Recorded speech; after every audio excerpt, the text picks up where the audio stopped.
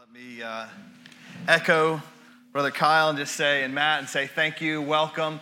We have a lot of seats on this side. I see if you've entered in through this door, there's some open spaces up here. They are in the front row, but I really only spit in these first two sections. And so kind of over there, you'll be fine. If you guys would like to find a more comfortable seat. It's a joy to be with you and to just worship together. I want to begin, if you were here early, which many of you might not have been, you might be able to see this after. But this last week, we had our kids' summer bash. We've had just an amazing summer here at City Church of just leading kids, pointing them to Jesus, and having many opportunities to share the gospel with kids and families. And so grateful to our kids team who were made Kids Summer Bash just a possibility. And so many of you, I look around the room, and so many of you were a part of that ministry, whether it was bringing food for leaders or serving on the team and teaching and being a team leader. And one of my favorite things about Summer Bash is that we get to see so many of you in such a great diversity. I think of just even in our from our youth ministry and our students all the way up. Every person in our church is being engaged. It's such a gift. What an awesome thing it was. And so thank you so much if you were a part of that, if you were a part of leading that. I just want to let you know how grateful we are. And if you're a guest with us this morning, perhaps you brought your child here to Kids Summer Bash. We're so glad to welcome you in worship and glad that you are able to be with us this morning. Two other just brief things.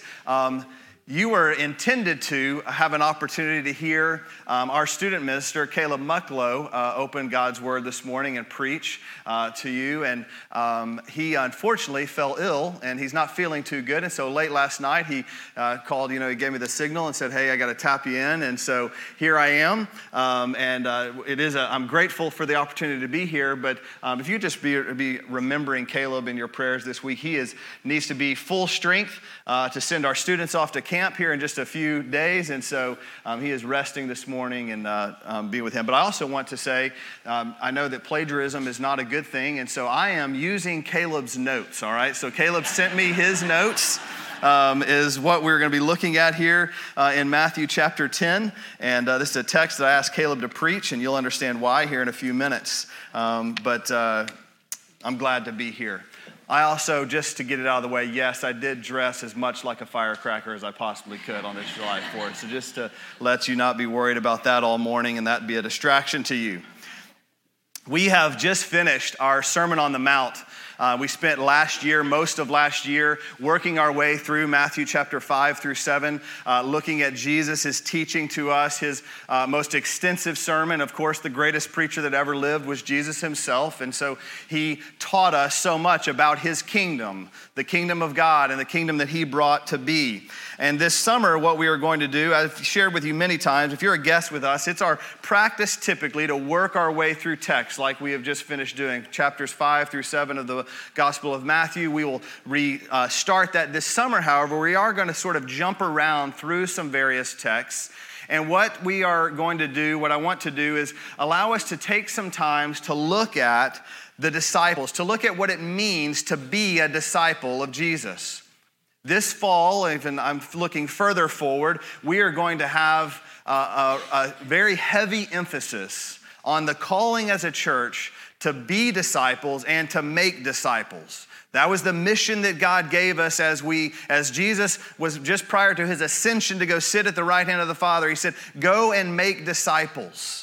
And we are called to make disciples, and we must first be disciples if we're going to be a part of making disciples. Looking at discipleship, and we're going to get very practical. If you have ever gone to a Bible school, you'll know that you took a class in practical theology. What is the study? What do we know about God, or what we know about God? How does that impact our lives practically? And so that's where we're going to go this fall. And so to sort of help us lead into that this summer, we are going to spend the next few weeks really looking at attributes of a disciple. Who is a disciple? What makes us disciples? What do we look like if we are disciples of Jesus Christ?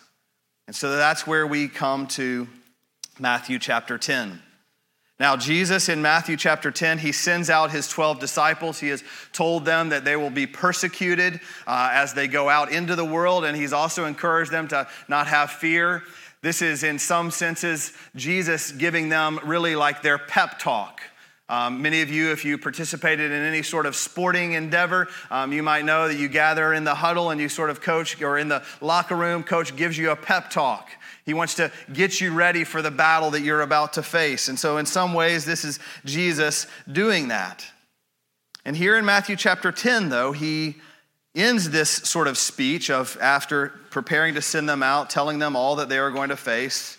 And he gives them this sort of strange word, a challenging word, something that wouldn't seem like something you might hear if you were saying, okay, church, we're about to go out into the world. We're called to go and make disciples. I'm going to send you out. We're going to go out into our neighborhoods. These are all the things people are going to tell you no. People aren't going to answer their doors, all these other sorts of things. And then Jesus comes to these words that Frank read for us in verse 34. And he says, do not think that I have come to bring peace to the earth. I have not come to bring peace, but a sword. A little bit strange, a little bit interesting. Why does Jesus say this? And why does he include this as he is sending the apostles out to go and do the mission that God has given them, to make disciples, to share the gospel? And when we read this, the first thing that we have to understand and we look at is it says, do not think that I have come to bring peace to the earth, but a sword. And that's confusing, because we remember from the Beatitudes, blessed are the peacemakers, for they shall be called sons of God. And then here Jesus is saying, I didn't come to bring peace, but I came to bring a sword. Isn't Jesus the Prince of Peace? John 14:27 says, my peace I leave with you, my peace I give to you. Well, the first thing to help us understand what Jesus is saying here is we need to realize that Jesus is using symbolism. This is not a direct word, and it doesn't connect directly to the context or the way that we might use these words. But what Jesus is saying when he talks about peace, when he talks about the fact that I leave you with peace, my peace I give to you, this is a peace with God. What Jesus did, what he brought about was peace and the availability, the opportunity to have peace with God. Now, it's not talked about a lot, and we don't probably like to think about this a lot, but if we are not in Christ, if we don't have a relationship with Jesus Christ, the Bible says that we are at enmity with God. We are enemies of God. Outside of Jesus, in our sinfulness, we are enemies of God because God is holy and God is just, and in his holiness and justice, those who are apart from him are considered enemies, the sinfulness of their hearts. And so what Jesus came to bring was peace with God. Only through him would peace come. And so he came, and through him, we can have peace. And the peace that Jesus offers is not an absence of fighting. See, again, we think of peace and we think in terms of language of war. Because in our context, especially I know growing up, we had the conflict in the Middle East, which has been looming and raging since I was born, since before I was born, for it seems like all of time. I remember as a child them talking about, would there one day be peace in the Middle East, in these areas of conflict? As we in our country have engaged in various wars, we have tried to find peace. And that just means sort of this, in our context, when we say that word, it often means an absence of fighting. But that's not the peace that Jesus was speaking of. The peace that he is speaking of is a restored relationship to God. Just as shocking as it might have been for you to hear me say, perhaps, that without Christ and absent of Christ, if we don't have a relationship with him, that the Bible says that we are enemies of God, it is even more shocking for me to tell you, I hope, that you do not have to be an enemy of God, but that you can be called a son or a daughter of a holy and righteous God because Jesus brings that kind of peace. Don't be shocked that you're an enemy of God. Be shocked that he would love us enough in our sinfulness to adopt us as sons and daughters. That should amaze us all. And this is the peace that Jesus is speaking of. So when he says, and when he calls himself the Prince of Peace, he is talking about bringing us into right relationship with God. The peace that we have with God, the peace that he offers is because he knew he would lay down his life for us. for our sinfulness. And what he did would be a permanent resolution of peace. Of course, then we see that Jesus says, I did not come that I might bring peace. Okay, what does that mean? But to bring the sword. Here is where we understand what Jesus is saying in this statement. He came to bring peace with God to us. But Jesus knew full well that the message of the gospel, what he came to bring, that type of peace, would cause disruption on the earth. Look what he says. Do not think I have come to bring peace to the earth.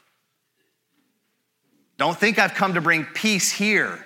What is going to be experienced because I have come, because my kingdom has been announced and has arrived and I am here, because of the message I'm going to proclaim to you and the message that I'm sending you out to proclaim, there is going to be turmoil. There will not be peace because of what I say. But there will be a sword. Now, recently, I've seen us get this part of the verse wrong as well. Many Christians quoting this verse as an excuse or even a calling to go on the attack against anything that they view is wrong. And this is the challenge when we read our Bibles. So often what happens when we read our Bibles, I'm sometimes prone to this. I know that we all are tempted to this. We look for ourselves in the stories that we're reading, right? We want to understand where we are in this message. That's why so often the very common mistake, a very easy one to think about in the story of David and Goliath, who do we become? We become David. Surely the story of David and Goliath is about me facing my big challenges and that God will be with me. By the way, that's not what the story of David and Goliath is about. Perhaps I'll do a sermon on that someday soon. That story is about Jesus as the greater David. Jesus is the one who will defeat all enemies, which is our own sins, and bring peace with God. But we like to insert ourselves in here. And so when we read this, we say to ourselves, well, great. Jesus didn't come to bring peace, and I am one of Jesus's, I'm a brother of Jesus, a sister of Jesus. I am an adopted son of God. I'm a disciple of Jesus. And so it's my responsibility also to bring the sword.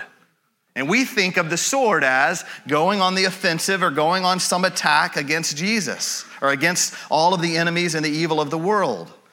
This is not what Jesus is saying. Our righteous anger is not the sword. We aren't the sword. And praise God, this is true. The sword that Jesus is talking about here, and we're going to understand it more in just a moment, is the gospel. The sword is the gospel. The amazing truth, the unbelievable message that God would send his own son to lay down his life for sinful, broken people, and through our faith in him alone, we could be considered, we could be adopted, we could be called righteousness of God, the righteousness of God. This is the sword that Jesus brought. And because this message is true, and Jesus knew what this would do, how this would confound the powers of the world, he knew that it would bring attack. And he knew that the world would be turned upside down with this message. And so he's warning the disciples, you're going to go out into the world as my disciples. You're going to take a message that I give you. Don't be surprised when everything turns upside down, when the world goes crazy in response to what you say. Don't let that shock you. And don't think simply because what you say and the message that you offer, the love and the grace and the hope of the gospel message, when you present that and people react with that to that in some negative way, don't think that you've got the message wrong. How many of you, when you've gone out into any sort of relationship, and I'm not going to be talking about specifically here a gospel message, but you've gone over to a friend's house, you've gone to a neighbor, and you've taken some sort of a message, or even within your own family group, spouses, you've said something to your spouse or to another, and it's received, and you're like, don't shoot the messenger. And you're thinking to yourself, did I get it wrong? Did I say that the wrong way? Am I sure that the message am I saying what I thought I meant to say? And Jesus knows that that's what we are going to face. That's what his disciples would face when they went out into the world with the message of the gospel. He knew that it would turn the world upside down. And so he says, don't think because peace isn't what is the response, but rather there's this turmoil and attack comes. Don't think that you've got it wrong. And this leads us to the first point. That being a disciple of Jesus is offensive to a lost and broken world. Being a disciple of Jesus is offensive to the world. The gospel, the Bible says, is a stumbling block. Jesus describes himself as a rock of offense. Our message, the hope we have, is offensive to the world. It's even divisive sometimes. Because what we say is that we don't find our greatest hope within ourselves. The gospel says that I am in the wrong. The gospel says I am not enough. The gospel says I have a massive problem that I have no ability to fix or reconcile on my own. The gospel says I can't do it on my own. The gospel says I need help. Now take all of those I's and insert you, and you're offended. Because now I've pointed the finger. I've said, you have a problem you cannot fix on your own. You have a problem, a challenge, a brokenness that exists in your life. You are not enough. What does the world say? You're beautiful. You're fine. Everything's great. Just listen to your heart. You have everything that you need possibly in the world. You possess within yourself. You need no one. Think of all of the positive messages that the world has to offer. We don't go to bookstores anymore. I know we do this mostly online. But I encourage you to visit a bookstore if you can find one. I don't even know where there might be one. But if you can find one. I know there is a mall over there. Y'all know how I feel about that place. I won't go there. And I think there's a large one there. But if you go to that place or you get online even and you just sort of look for self-help, look under that section. Will you find the gospel there? I assure you, you will not.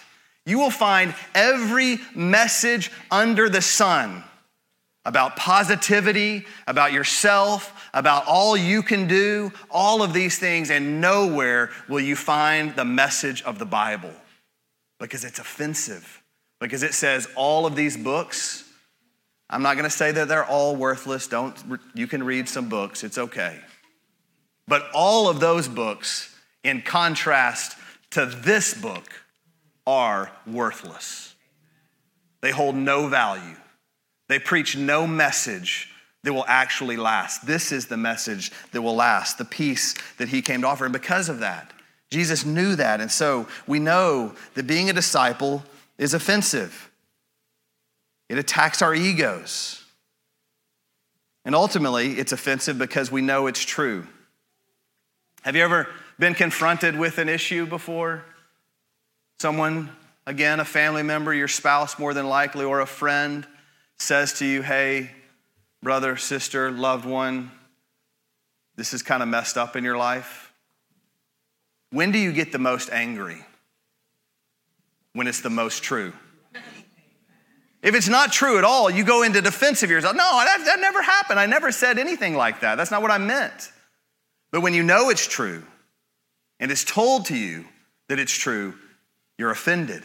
Your heart breaks within you. This is the gospel message. This is what it does. We speak that truth. I know that that is true, but when we share it, it becomes offensive because it hurts. Initially, it's a stumbling block until we can get over ourselves and we can truly look to Jesus.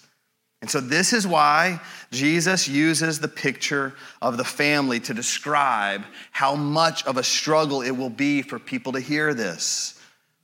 I didn't come to bring peace, but a sword. For I have come to set a man against his father, and a daughter against her mother, and a daughter-in-law against her mother-in-law.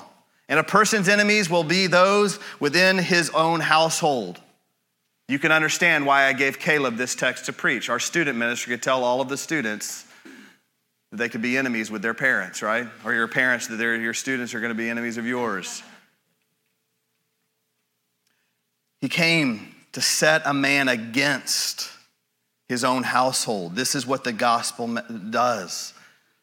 And if we read that word set against, that seems like it's honestly a little bit of a softer way of putting it, for I have come to set a man against his father. The original language, that word set against, really means to incite revolt, to ultimately reject authority. That's what Jesus is getting at when he says this. I have come that you would reject the authority of the family, that a man would be set against his own father, the authority of his father. And for you to understand this, we have to understand Jewish life in this context. The family unit was the ultimate. So many, in our context, we've sort of lost this. But in Jesus' day, when he speaks these words, the family was the primary relationship that mattered. When a husband and wife would get married, do you know what would happen? Husbands, you're going to get really excited that you're not in this context any longer. You would just add on to your mother and father-in-law's house, because the daughter would just stay there. She would just shift rooms kind of a little. You'd add on a little area. This would be the new family's house. So the husband and the new bride and groom would be married, and they would live in this place just adjoined to her parents' house. And then that would continue for generation to generation, because the family was ultimate. This is what was primary. And Jesus takes the example of what the culture holds up as ultimate, as primary, and he says, I have come to tear all of that down. The gospel message will be offensive because it's more important, it's more vital than the relationships that you hold most dear. As we think about this in our own context, I don't know what relationships, what things you hold most primary. But Jesus is clearly getting to the point here that being a disciple means that he must be overwhelmingly first. Jesus will not be second. The Bible talks about God, and he describes God as a jealous God. We think of that, and it's kind of hard for us to think again, because when we hear jealousy, we think ninth grade boyfriend and girlfriend situation. That's not what Jesus is getting at here, or what the Bible says when he talks. God is a jealous God, meaning that he will not allow anything else to take his place. He must be overwhelmingly first. If Jesus is not valued above all, then he's not valued at all. We often say, I've said this many times, he must be Lord over all, or he's not Lord at all. Lord, the King, the ruler of our lives, he must be overwhelmingly first. If Jesus is first, then he is everything. He cannot sit in the background of our lives. And this is really, in our context, where walking with Jesus, the rubber really meets the road. Too many of us, too often, think of our relationship with Christ. We think about being disciples of Jesus, and it's something that is secondary that we just add on. I'm a mother, and I'm a father. I'm an employer, I'm an employee.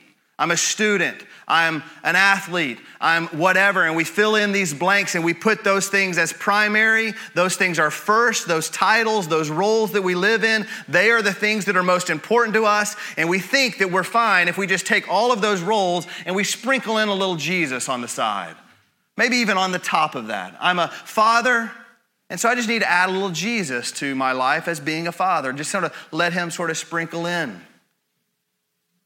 Jesus, get this will be profound. He will not be the Parmesan on your spaghetti. He's all. He must be all. And just think about Jesus, again, and we talk about this a lot. He knows our hearts. He knows exactly the temptations, the desires, the things that will pull us away, that could lead us astray. We're about to have the Olympics. Do you remember Michael Johnson, Gold Shoes, Michael Phelps? Some of y'all remember Carrie Scruggs? I know Jessica does. She loves Carrie Scruggs, the gymnast. You know, she landed on that 1 foot ankle back in 96? It's really old. Sorry, kids. More recently, Simone Biles. We know all their names. Now tell me who was second. We don't know one. They might know who was second to them. But the world, no one knows those names. And this is not an argument for only being first. This is not some sort of an athletic pump-up speech. What I'm trying to articulate, Jesus understands that if we're not first, he will be forgotten. If he's not first, he will be forgotten. We will find ourselves in some situation in life where we've tried to just sort of add Jesus in, just kind of want to sprinkle him into our lives, let him be a small part or an influence in this area or that area of our lives. And he knows when temptation, when struggle, when the world comes against us, guess where he will be? He will be forgotten, just like those second place athletes. He must be first. He must be overwhelmingly first. We don't just have to look to the Olympic champions of our day. We can look back to Scripture, to King Solomon himself. Some of you remember in our church, we went through a book, the study of Ecclesiastes. Solomon, the greatest, the wisest, the most powerful, the wealthiest man that ever lived. And he's really trying in that book essentially to understand life, to understand God and all of these sorts of things. And Solomon didn't just stop worshiping God as the king of his life. What happened was, slowly but surely, sin entered into his heart, and he started worshiping other things in addition to God. He started adding things in. He started building temples for the gods of his wives. He started looking for hope and for joy in places apart from God. He just started kind of shifting just slightly, small little drifts. God told him, by the way, not to marry foreign women, and then he did it anyway. King Solomon, again, wisest, wealthiest, most powerful man that ever lived. And he started making small shifts, not keeping God at the center, not keeping God in his relationship with Christ first. And he ends up drifting completely away. Satan, for those of us who are Christ followers, he won't come against us. And he won't give us another God to worship immediately. He will tempt us to drift slowly. He will tempt us to think that it's okay for Jesus to be second, to just be sort of added in. Let me just sort of include Jesus in this. I'm going to go this way with my life. I'm just going to invite Jesus to come along for the ride with me. That's how we live. And Jesus says here that is not acceptable. We're not going to be tempted immediately to abandon Jesus. We're going to be tempted to put other things in front of him, to put other things ahead of him. If you think about this in our nation as we celebrate our nation's birthday today, think about how far our nation has shifted culturally from generation to generation. Many experts would say that we are in the present a post-Christian nation. And that means that the next generation that follows us will have no recollection, no understanding of the Bible. That the Bible is the true and the authoritative word of God.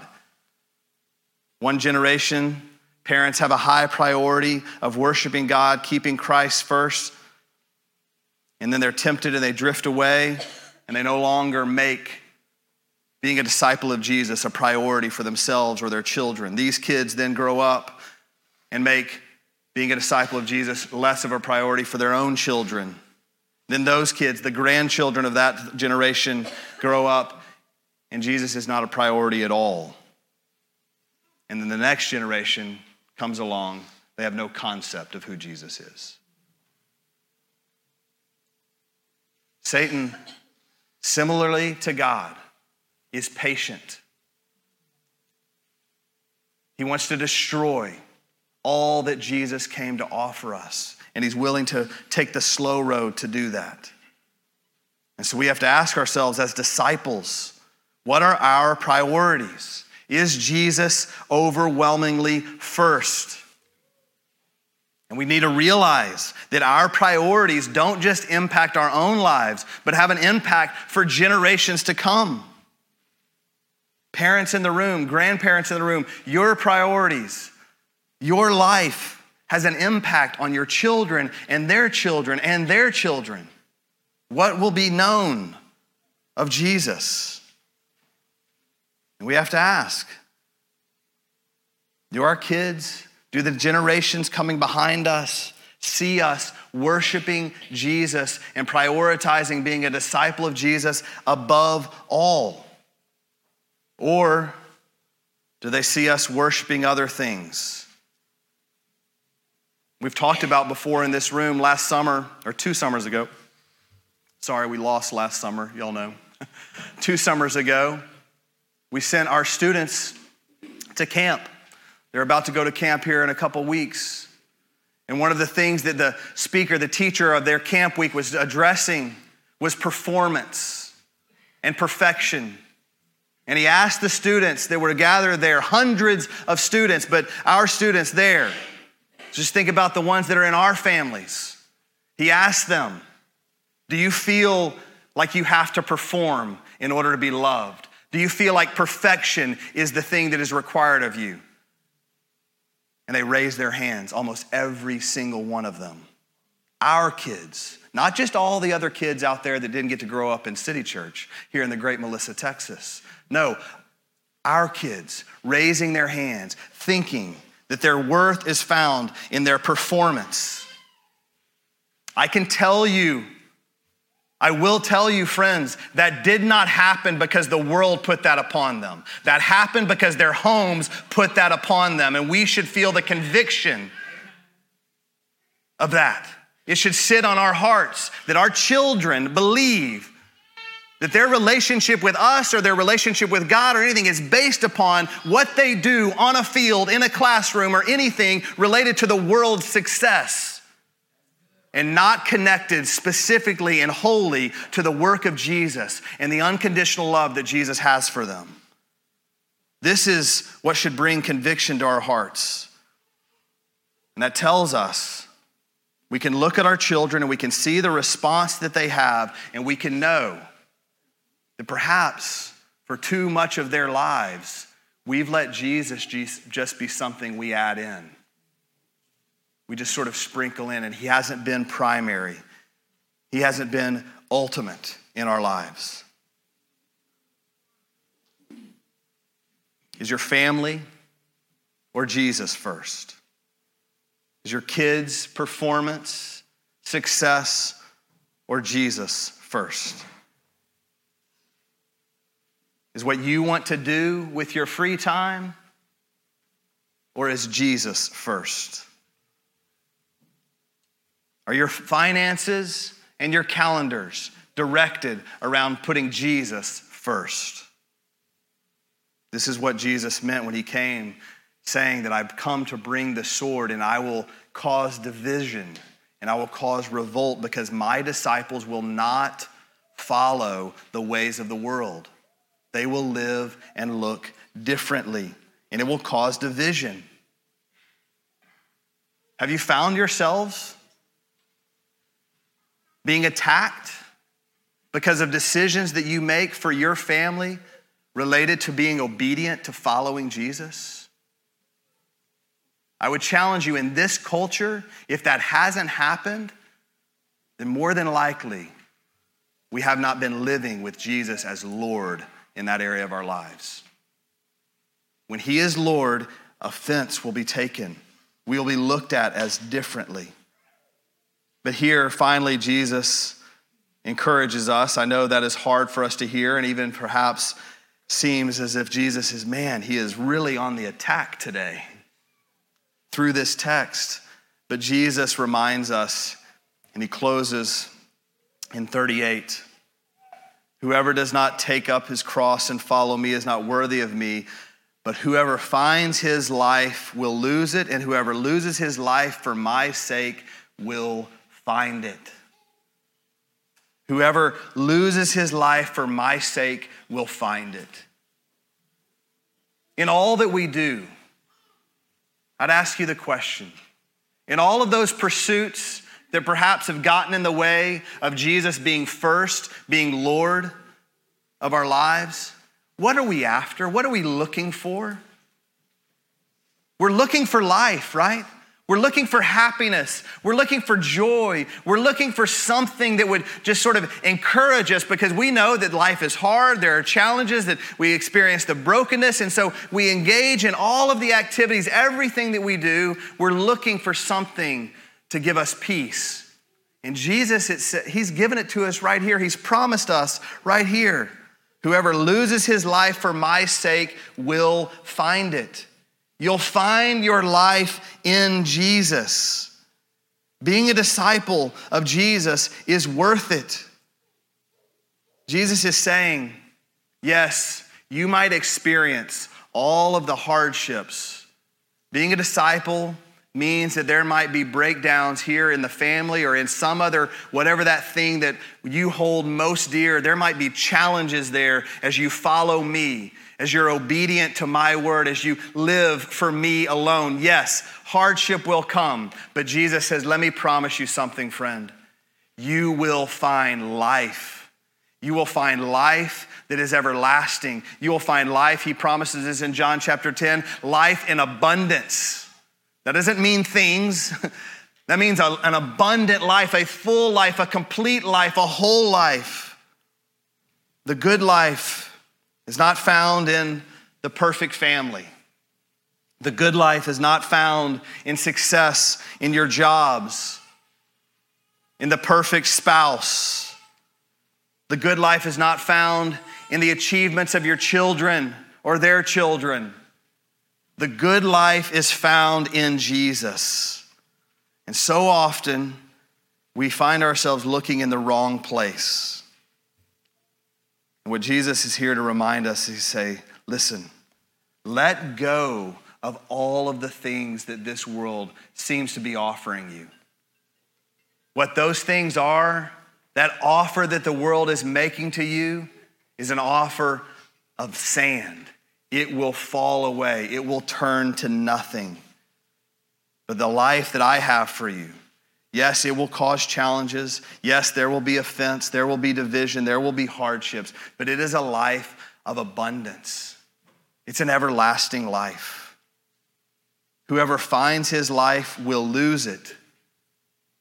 We lay down the desires and the dreams and the hopes that we think are the priorities of our lives, and we find our life wholly in Jesus.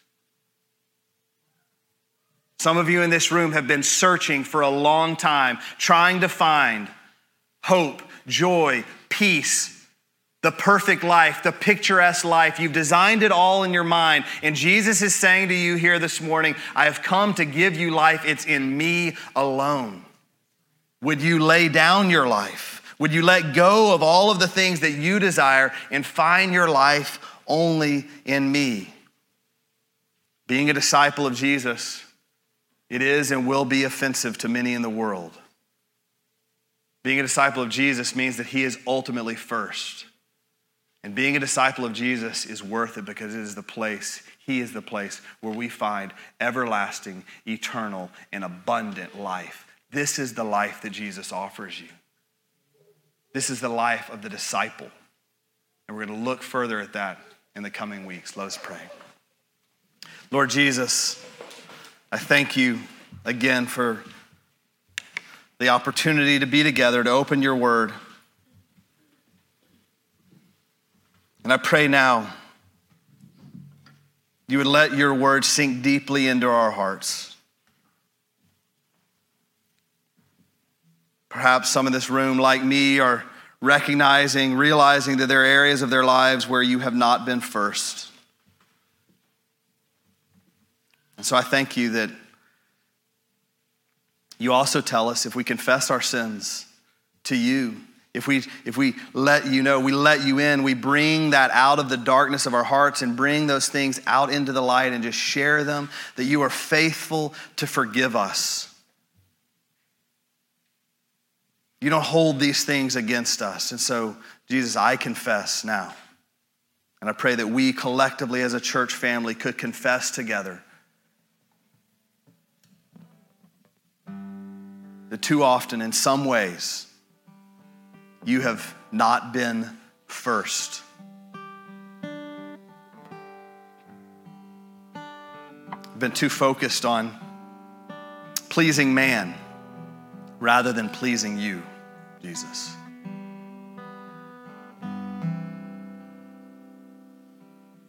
I don't want to be offensive to the world.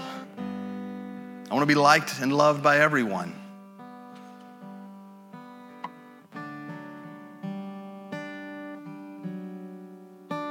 So I pray that you'd help me, help us to put you first.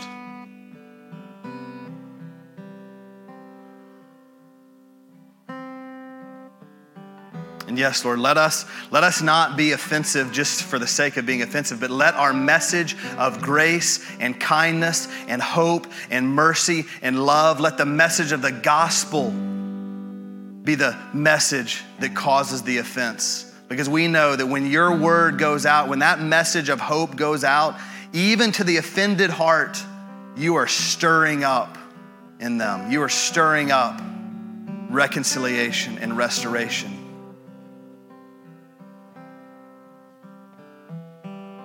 So help us to put you first, Jesus. Help us to know that you are worth it, that following you, being your disciples is worth it. Let our lives be a reflection of that to the world around us.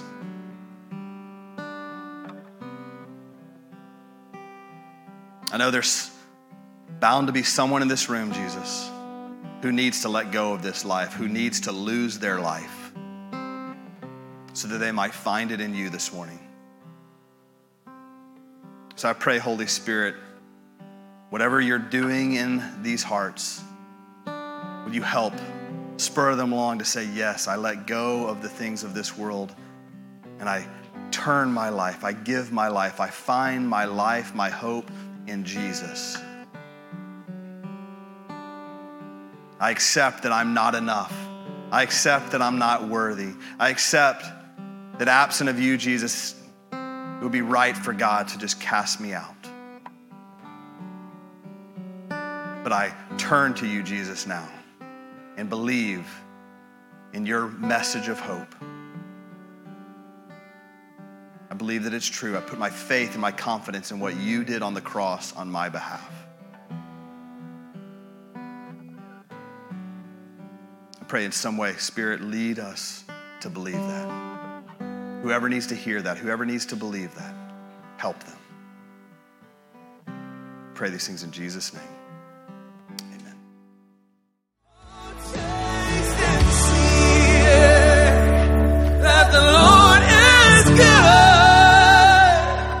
Thanks for listening to the preaching of God's Word at City Church Melissa. We meet Sunday mornings at 8:30 and 10:30 a.m. at 2300 Vineyard Hill Lane, and we look forward to seeing you there soon. City Church Melissa, for the glory of God and the good of the city.